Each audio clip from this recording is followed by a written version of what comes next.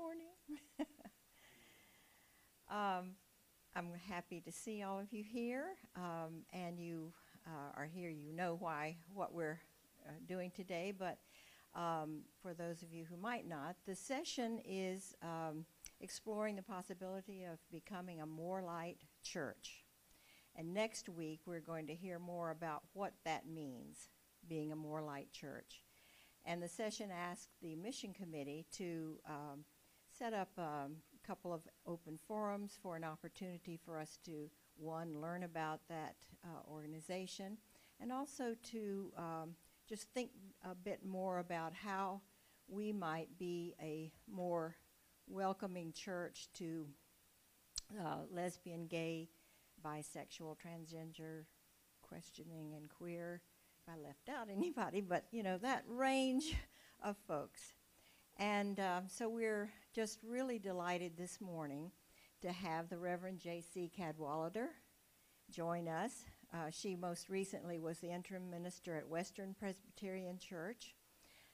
She is an ordained Presbyterian pastor, and she's a minister of the National Capital Presbytery here.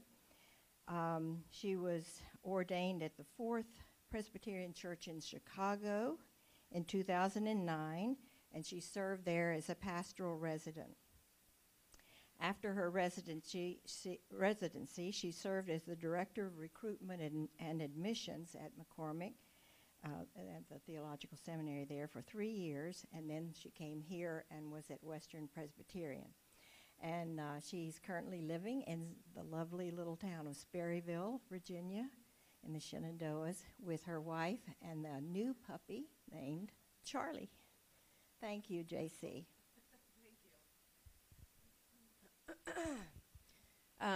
Thank you so much for having me here. Eric and folks from your church have reached out in question of finding support so that you can talk to one another. And that's how I view my role here, is to help you all engage with one another, delve into the questions that you might have. Any kind of question is a worthy question, particularly when it comes to working through the process of opening your doors. So if there is a question that you have on your mind, no matter how minuscule or unrelated you might think that it is, please feel free to just toss it out. This is the safe space to ask those questions. Eric asked me to come to speak to you because I am pretty intimately familiar with the experience of the church as being a closed place as well as an open place. I myself came out as a lesbian when I was serving as a young adult volunteer. I served as a young adult volunteer with our Presbyterian church. I don't know if you're familiar with that program. Are you familiar with the Young Adult Volunteer Program? It's a mission co-working program that's really designed for young people who are just graduating from college to go out into the world and be of service for a year. And we have sites that are in the U.S. and sites around the world. And I served for 2 years, my first in Belfast, my second in Nashville, Tennessee. And during that time, as it is for, I apologize that I have a little bit of a cold that I'm on the back end of, so I'm not contagious. So I apologize for the sound of my voice. But, as most young adults, that's the time in which you identify your identity. You're learning about your faith identity. You're learning about your sexual identity. You're learning about who you are as an adult human being. And it was around that time that I was developing my spiritual identity as understanding myself as a beloved child of God, and I was understanding my own sexual identity as being a lesbian. Those went hand in hand for me in my journey, and I had always felt a sense of call to go into the ministry. And I remember sitting with my parents in the conversation that I came out to them. It was a week before I left to go to seminary. And I was sitting and having dinner with them. I'm from North Carolina, and so we were sitting having barbecue, of course. And and I came out to my parents, and my mom's first reaction was, well, the church is just not a safe place. I don't know if you should go to seminary. And I said, well, Mom, I don't know what else I could possibly do. I'm called into ministry. And she paused. And she thought, you're right. That's right. Okay. Well, the church is just going to have to change then, because this is the only option. And I'm very grateful that she so quickly flipped that coin. And she has been my number one advocate, as she always has been in my life. But so when I went to seminary, that was I was out when I was in seminary. Now, this was before the denomination had full, open, and inclusive ordination. And my experience was always very positive. The community at McCormick was very loving, very welcoming. Whenever I walked into a room, I didn't feel the label of like, oh, there's JC, she's the lesbian student. It was more like, oh, there's JC, she's not the best at Hebrew, but she's a good gal, you know? like it was very comfortable. It was very supportive. It was very nurturing. And that grew as I continued to grow in my own identity as a faith leader, as a pastor. That never really wavered. And I was very grateful that I had the advocate of Fourth Presbyterian Church to ordain me when they did. I was ordained before the technical law had changed with the denomination, but Fourth Presbyterian Church, Chicago Presbytery, the community saw within me a call to leadership of the pastoral office. And so I was ordained, and I'm very grateful. I've never had any pushback. I've never been brought up on charges. I've never been brought, and I'm really appreciative of that, and I do attribute that to the Spirit of God among us, and that there are more important things to pay attention to when looking to spiritual leadership, looking to spiritual maturation, biblical knowledge, interpretation skills, caringness, kindness, things like that. And I have been an advocate for the LGBT community within the congregations that I've worked with, and at the institution of McCormick as well. So that's a little bit of my beginning of my journey into ministry. I'm incredibly grateful that I was able to be married in a Presbyterian church just this past May.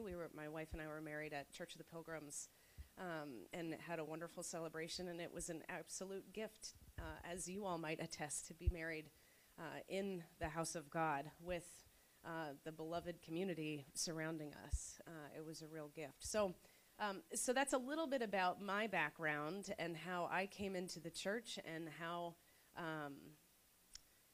my leadership has shaped my identity as a pastor, and how my sexual orientation plays a role in that, but isn't it's not the whole of who I am, nor is it for anybody else. But yes, go for it. Where am I right? So I'm serving as a transitional pastor. So right now I do not have a call. So you're not No, because I was serving Western Presbyterian Church, and I'm waiting for my next interim transitional position. Well, the reason I asked the question, I got confused when you kept saying Fourth Presbyterian. So I was at Fourth for a couple of years in Chicago. Oh, no. Not this was in Chicago. Yeah, this was many years ago in Chicago. Yeah, only Chicago. When you talk about Fourth, we all think about Upper Road, which is super conservative outside of PCUSA. Oh, very different church. Sorry, yes. No, Fourth Presbyterian Church in Chicago. Yeah, no, that's it. Yes, that's an important distinction. You're right. Thank you. That makes sense. That is helpful. I didn't even know about this Fourth Presbyterian, so that's helpful. That's very good. Good. So my role here is to help you learn what you need to learn. What are your questions that you have about your church engaging in the discussion about being more open and inclusive? What does it mean to you that your church might be more light? What are your concerns about that? Yeah.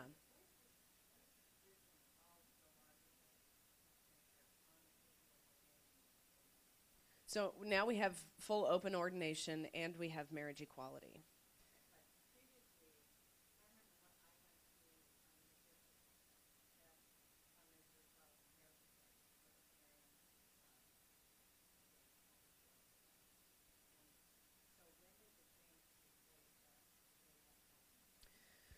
Okay, so ordination and marriage happened at two different times. Ordination happened in 2010. So I was ordained in 2009. The year later, it took place. And that what happened there was language within our book of order that said chastity and singleness and fidelity in marriage, and that was kind of the language used that was essentially only applied to people who were gay or lesbian. It wasn't being applied to straight people who may have been not practicing chastity and singleness. It was really only being applied to gay people. That happened in 2010, where new language has been put in that's much more open and freeing and appropriate for the office of pastor. And then marriage happened, 2012? 11, 12, or 13? It's more recent. I'm trying to think 16 is a General Assembly, then it was 14, 12, so 13 is when it happened.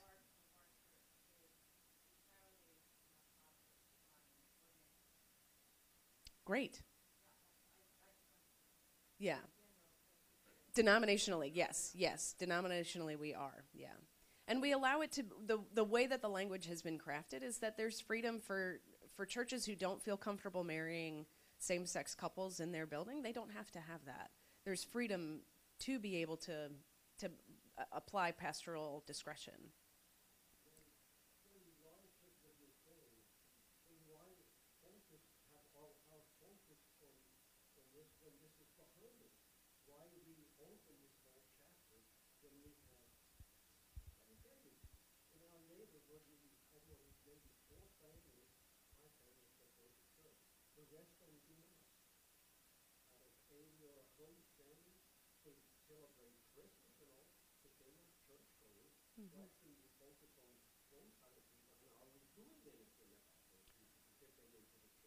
Sure. Well, I think that's a very fair question. I think what's important about this particular question and about congregations joining the More Light movement, it's not necessarily, it's more about engaging with your local neighborhood, your local community, and saying more about who you are publicly. Because culturally, there's a pretty conservative understanding about Christianity in America. There's a really high level of doubt of what happens in the institution. There's a high level of cynicism towards institutions, particularly amongst the millennial generations. There's a real skepticism to established institutions. And so local congregations are engaging in these conversations about whether or not to become more light, primarily to show their witness and to show what this particular congregation, this particular group of people believes. And if you are interested in evangelizing and in helping people learn about who you are, and you want to invite people into the community, and you want to be invited into their homes, joining the More Light movement is a form of your evangelism and witness as to who you are in a symbolic way that speaks to who you are before you even get to have the conversations. So, does that make sense? Go ahead here. Hang on just one. Sure. Okay. Sorry.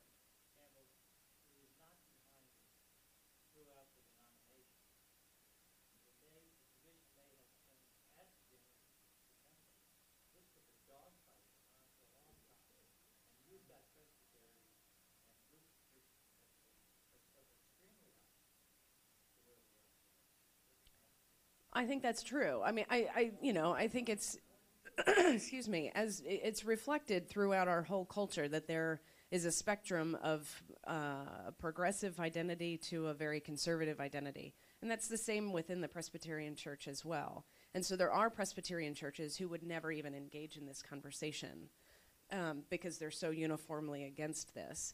But then there are congregations such as yourselves who are interested in delving into this, exploring it. And if this is a part of who you are as a people of God, then this is More Light is a symbol that you can kind of put out ahead of you to communicate with others outside of the church too. Yes. I guess I'm a little concerned about talking about looking for the 3 to 5%, or looking for the 50%, because what I love about this church is that we're looking for people, which is the 100%. And that we shouldn't be kind of saying, well, what are the trade-offs of being open to this group or that group? We're just open. Great. Just I'm hoping. Go for it.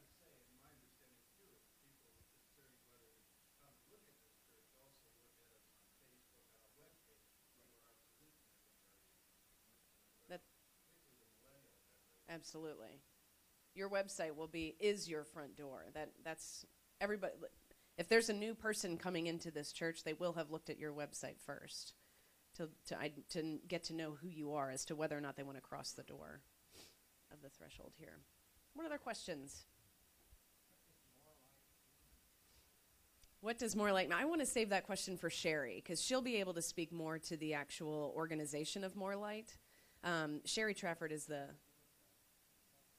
I think more, what does more light sound like to you?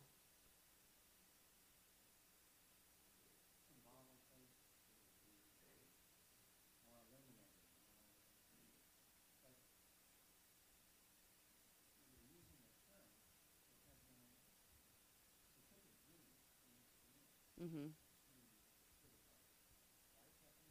Well, I think what you just said is right. I think it's meant to be a descriptive term of what is more light. More light is more illuminating. It's not hiding things in the corner. It's not hiding things in the closet. It's shedding light on more of God's creation, and I think that's what, and it's opening our eyes to the magnificence of God's creation as more light is shed. Does that make sense? It's more of a descriptive term in that sense.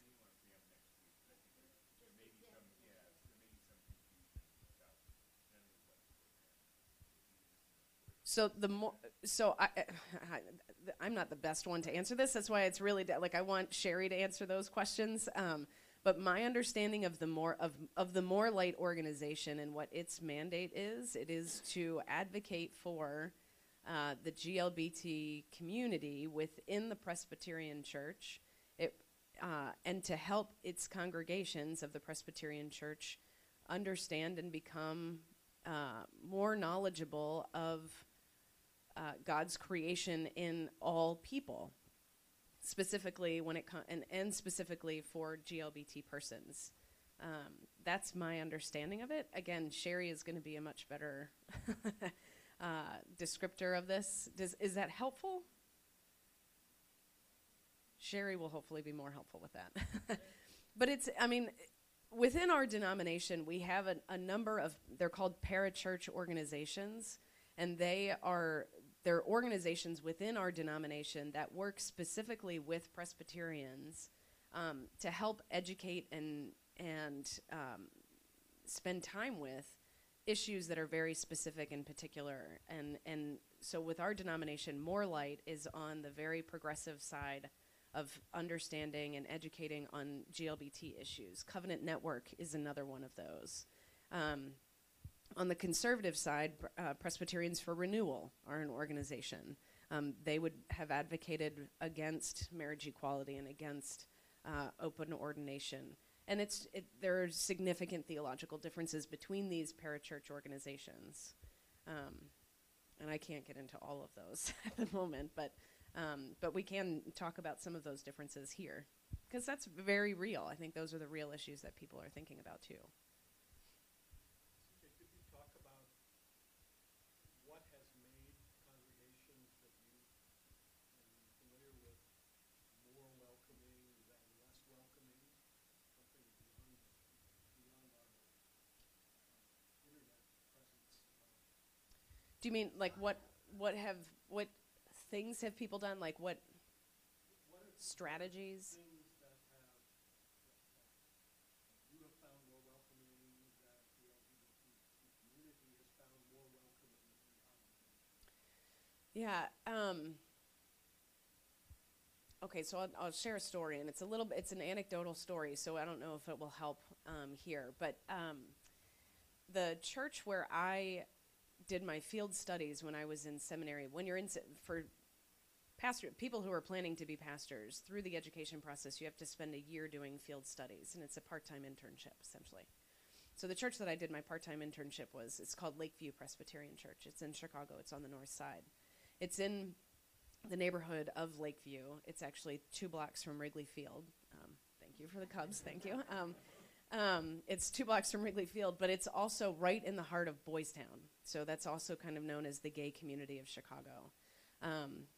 And the church, when the pastor was called to it now, maybe 18 years ago, when she was called to it, the church was really dying. And she was really called in to be the hospice chaplain for the congregation and to close it. And she just didn't accept that fate for the congregation.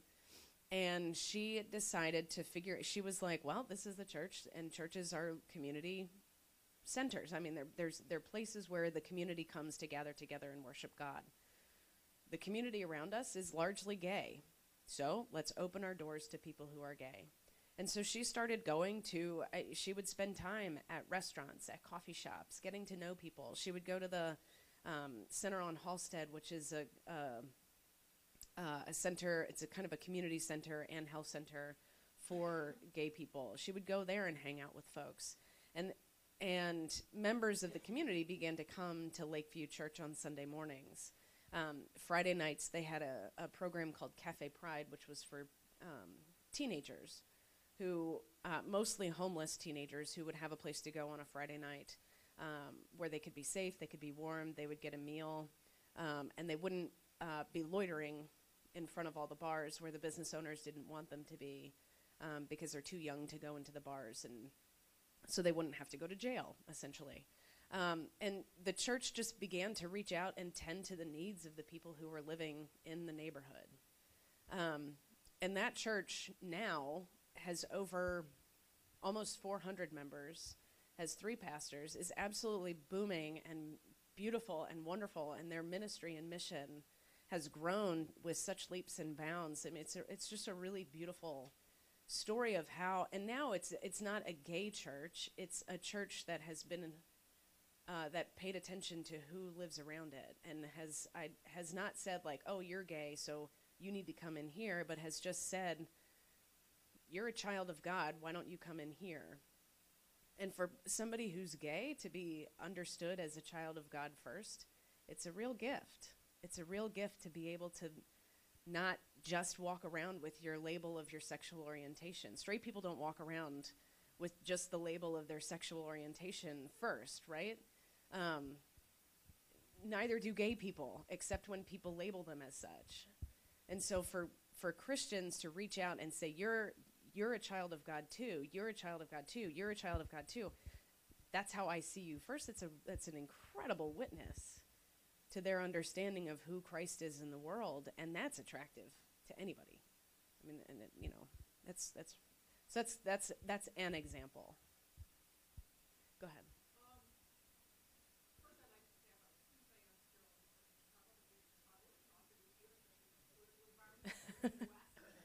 Yeah.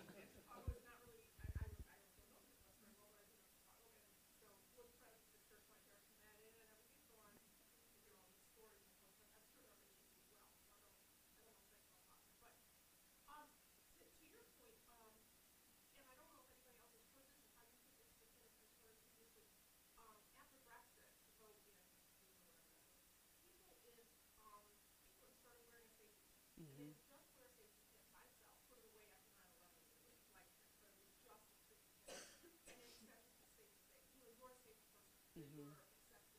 Mm-hmm.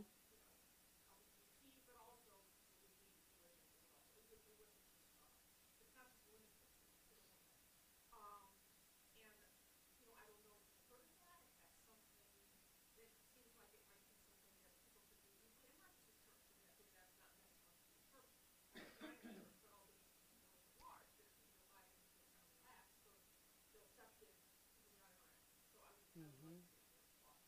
Yeah, and the safety pin has bled over now to us after our election. and that there are people who are wearing safety pins to indicate that they're a safe space. For people who are of a different race, a different religion, a different sexual orientation, the safety pin has become that symbol. And I think that's a beautiful symbol. I think symbols are really important to us. They're really, that's how we communicate with each other before we have the opportunity to speak. And so it's important to us as institutions that the symbols that we project kind of can speak to who we are, not just what our ideals are, but who we are now. And it just as it's important to us as individuals. And so the safety pin, becoming a More Light church is another. It's analogous to the safety pin for the institution. Does that make sense? That might, yeah. Saw Lynn's safety pin this morning that she was preaching. Yeah. Go for it. I don't know where I've been, but I've never heard church for renewal. Is that what It's called Presbyterians for Renewal. Mm-hmm. please tell us some more? I've never heard of it. Where have I been? I actually don't know as much about their organization, to tell you the truth. I've never been quite very welcome in their spaces. But they tend to be, where are they? Everywhere. I mean, just as a parachurch, like as More Light churches are everywhere. I mean, I think, yeah, they would be people. Yeah, they would be of the belief that gay marriage is against God's will. They would be folks who would be. I might misrepresent them, so I don't. In the PCUSA. This is a group only within the PCUSA, Presbyterians for Renewal. Yeah. Yeah. I'm not the right person to ask that. I don't know. Yes. Sorry I'm late. Why I'm late is not important. I have a concern about our church becoming a more light congregation. And I want to start out by saying nobody's got the keys and nobody's got the stuff.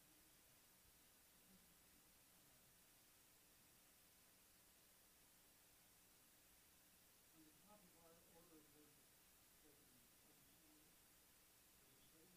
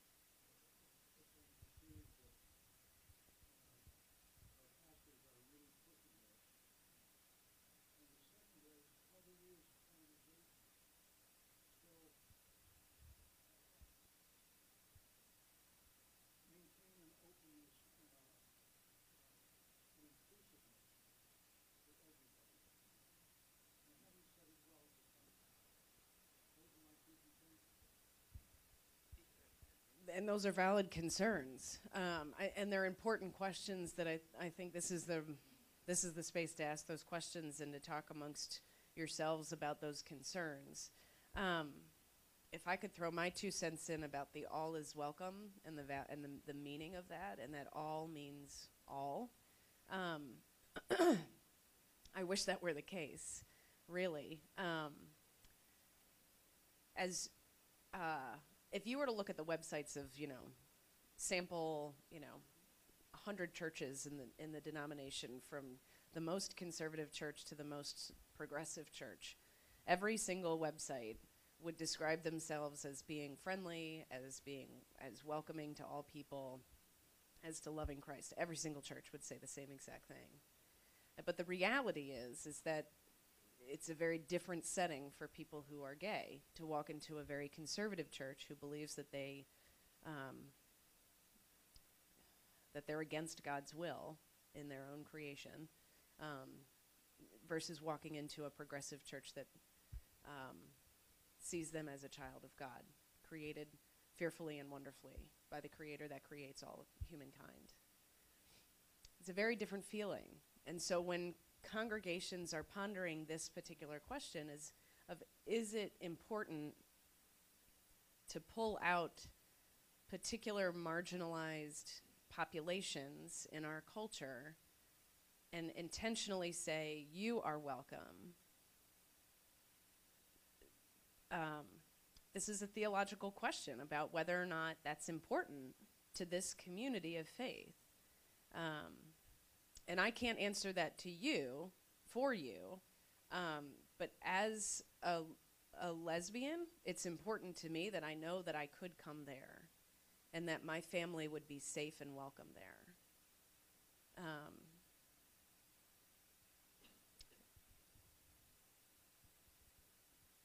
So I think maybe that, but that's anecdotal. That's me, right? But I think I don't think I'm alone in that. This morning, as I was getting up to leave, we have friends that are visiting in Sperryville, and they're, excuse me, friends of ours that we've had for a long time. And this morning, my wife and one of our friends was sitting on the couch with our puppy talking, and our friend's wife was upstairs with their baby up, and I was walking out, and I was, getting ready to go, picked up donuts for everybody, and handing out coffee and donuts, and was hustling out. And they said, well, where are you going this time? Like, where are you preaching? I said, well, I'm not preaching today. I'm teaching a Sunday school class, or at least I'm going to facilitate a conversation about why it's important for congregations to think about the question of whether or not it's important to invite gay people specifically to church. And this friend of mine, she's a devout atheist. She's highly questioning. Well, at least in her claim, right? But she always comes and asks me very theological questions, probably more theological questions than most church people do. But she said, well, isn't that just funny? Like, wouldn't all, I can't wait till we have a day where we don't have to have that conversation, where all are welcome means all is welcome. I can't wait either. That's going to be such a great day when all are welcome means that all are welcome. But we're in a place that we're not quite there yet. And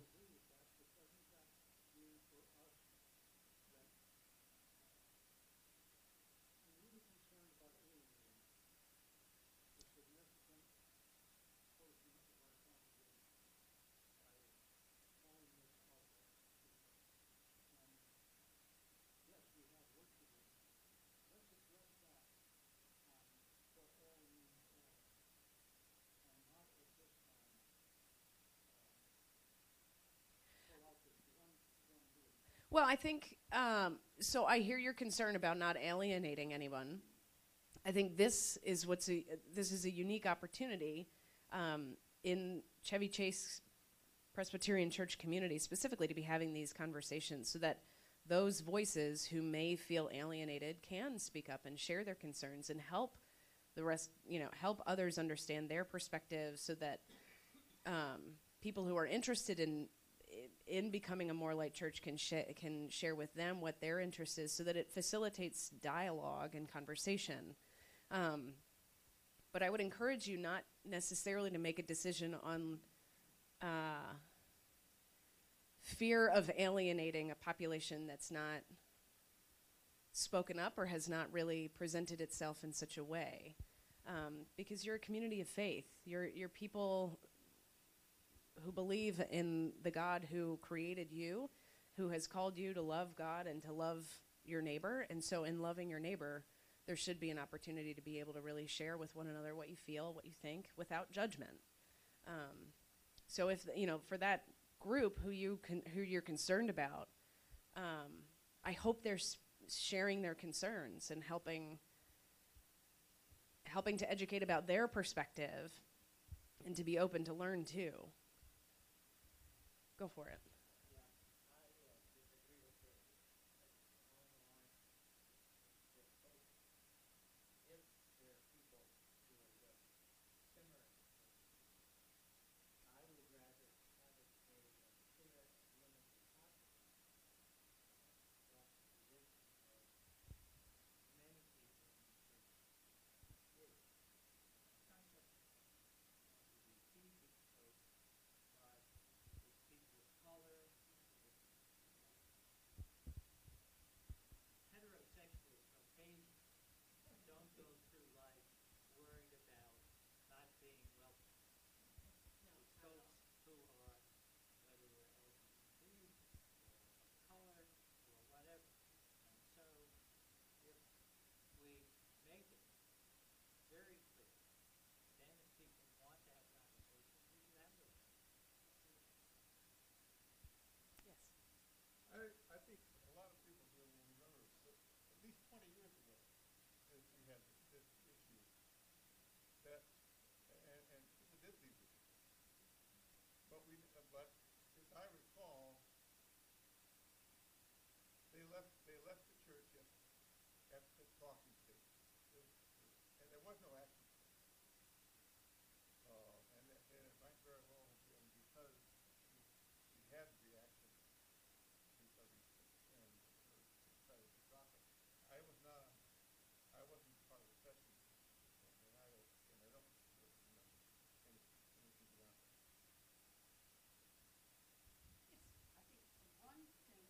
beyond that. Yes, I think one thing is to address the teaching in the Bible.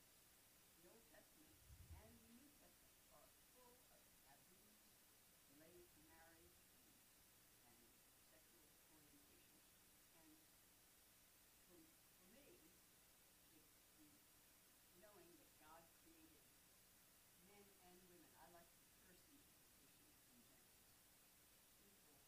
People and in the image of God. I don't like the one where it says that God made Adam first and then pulled out a rib and created some inferior thing called woman. Means women are discriminated against. Foreigners, people of color, people of different sexual orientation. It's time for us to bring up love and reach out. And for me, it's a calling. I'm very queasy about evangelizing.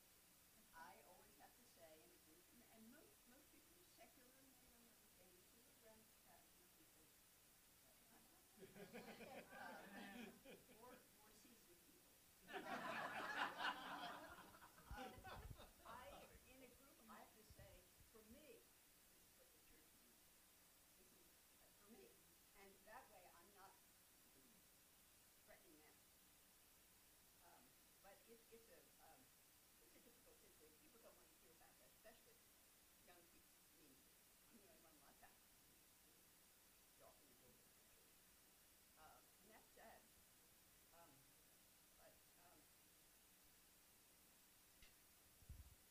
I think I feel a calling to reach out to people who are marginalized. And I want this church to grow in faith and you'll get new members. And a lot of excuse me, I didn't mean to say that. People who are not, who are opposed, I would like to have them come to an educational session and say, tell me what this passage in the Old Testament says. It says, thou Well, I think you're absolutely right. important thing is that God created everyone in God's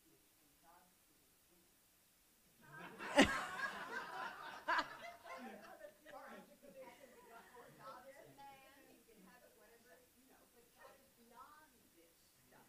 I I think you're right. I think going back and looking at the scriptures is a very good place to start for conversation. Some people might disagree with me because of different reasons, but I think that scripture is an incredibly beautiful gift that God has given us. And there are only 7 texts in our scripture, in the whole of scripture, that speak towards sexual orientation. And the 5 of those are speaking about perversions of sex. It's not about relationships, it's not about mutuality, it's not about identity, it's about perversions of human relations. And I think that, so to go back to your Genesis, have you heard of the narrative lectionary? I don't know if this church has done this. So there's the Revised Common Lectionary, which is what most churches do, and throughout the year, your pastors will preach on texts that are kind of identified by the Revised Common Lectionary. There's one called the Narrative Lectionary. The Narrative Lectionary starts at the front of the Bible, and it goes all the way through to Revelation. And you spend the year kind of going through, reading it cover to cover. So at Western, last year, we started with the Narrative Lectionary, and I was the first kickoff preacher, and it was Genesis 2, which is the one that you don't care for. And it's the one that has been used as a quote-unquote clobber text. So I was a little bit intimidated to have this one as my kickoff of this new great lectionary piece. But I gotta say, it was a real transformative experience, not only for myself, but also for the congregation, to really delve into the text and see what it says. Because, the words of it say this, but whenever we, quote from the Bible, pluck out a verse that just supports our own argument, that's not a faithful reading of the scripture. And so what Second Genesis is speaking to is God's design for us to be together, that we're designed to be in community. We're not designed to be alone. And that's really the thrust of that Genesis 2 text, which I do think is a gift. I think it's beautiful.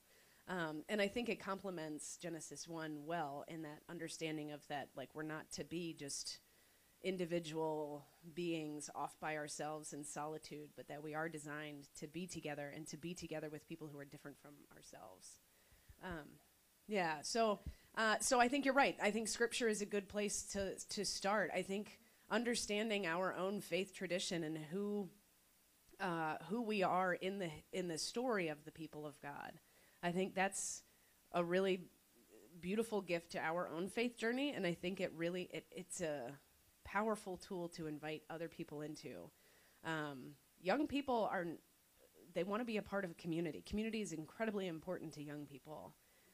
And being welcomed into that, and invited into, and feeling welcome, and feeling to be a meaningful part of that community. And scripture is a great place to start. And I don't think everybody would be as afraid of scripture if it was used less as a weapon, but more of a development of faith tool. Yeah. So I'm a former member of this church. I grew up in this church, was in Hearthstone, Fireside, and became the youngest elder to serve. And ended up leaving Presbyterian Church precisely because I felt that we were not a welcoming congregation. I'm straight, so that was not a personal issue for me. But I became a Unitarian because I felt that that was a place where people were more welcome. So I guess I just want to say I think it's important for you to have discussions and for everybody to be able to come and talk about it and to feel that their voices are heard. But I think you need to remember you're worried about alienating people on one side. There are people like me who felt alienated and decided to leave. And so you can alienate people on both sides. Yeah, I encourage you not to make decisions based out of fear, but out of your own identity as to who you are and who you sense God is calling you to be. Go. You just said the word that I was thinking about, which is fear. And seen it in an election. And one of the things that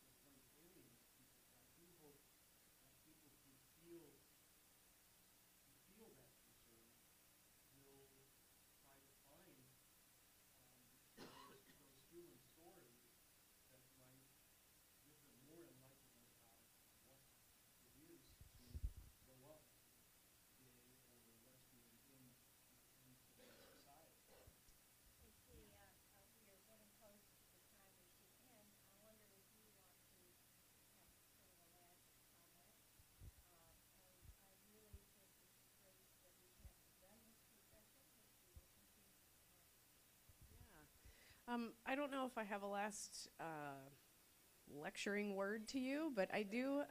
I would love to close us in prayer if we could before you go off to worship. So let us pray.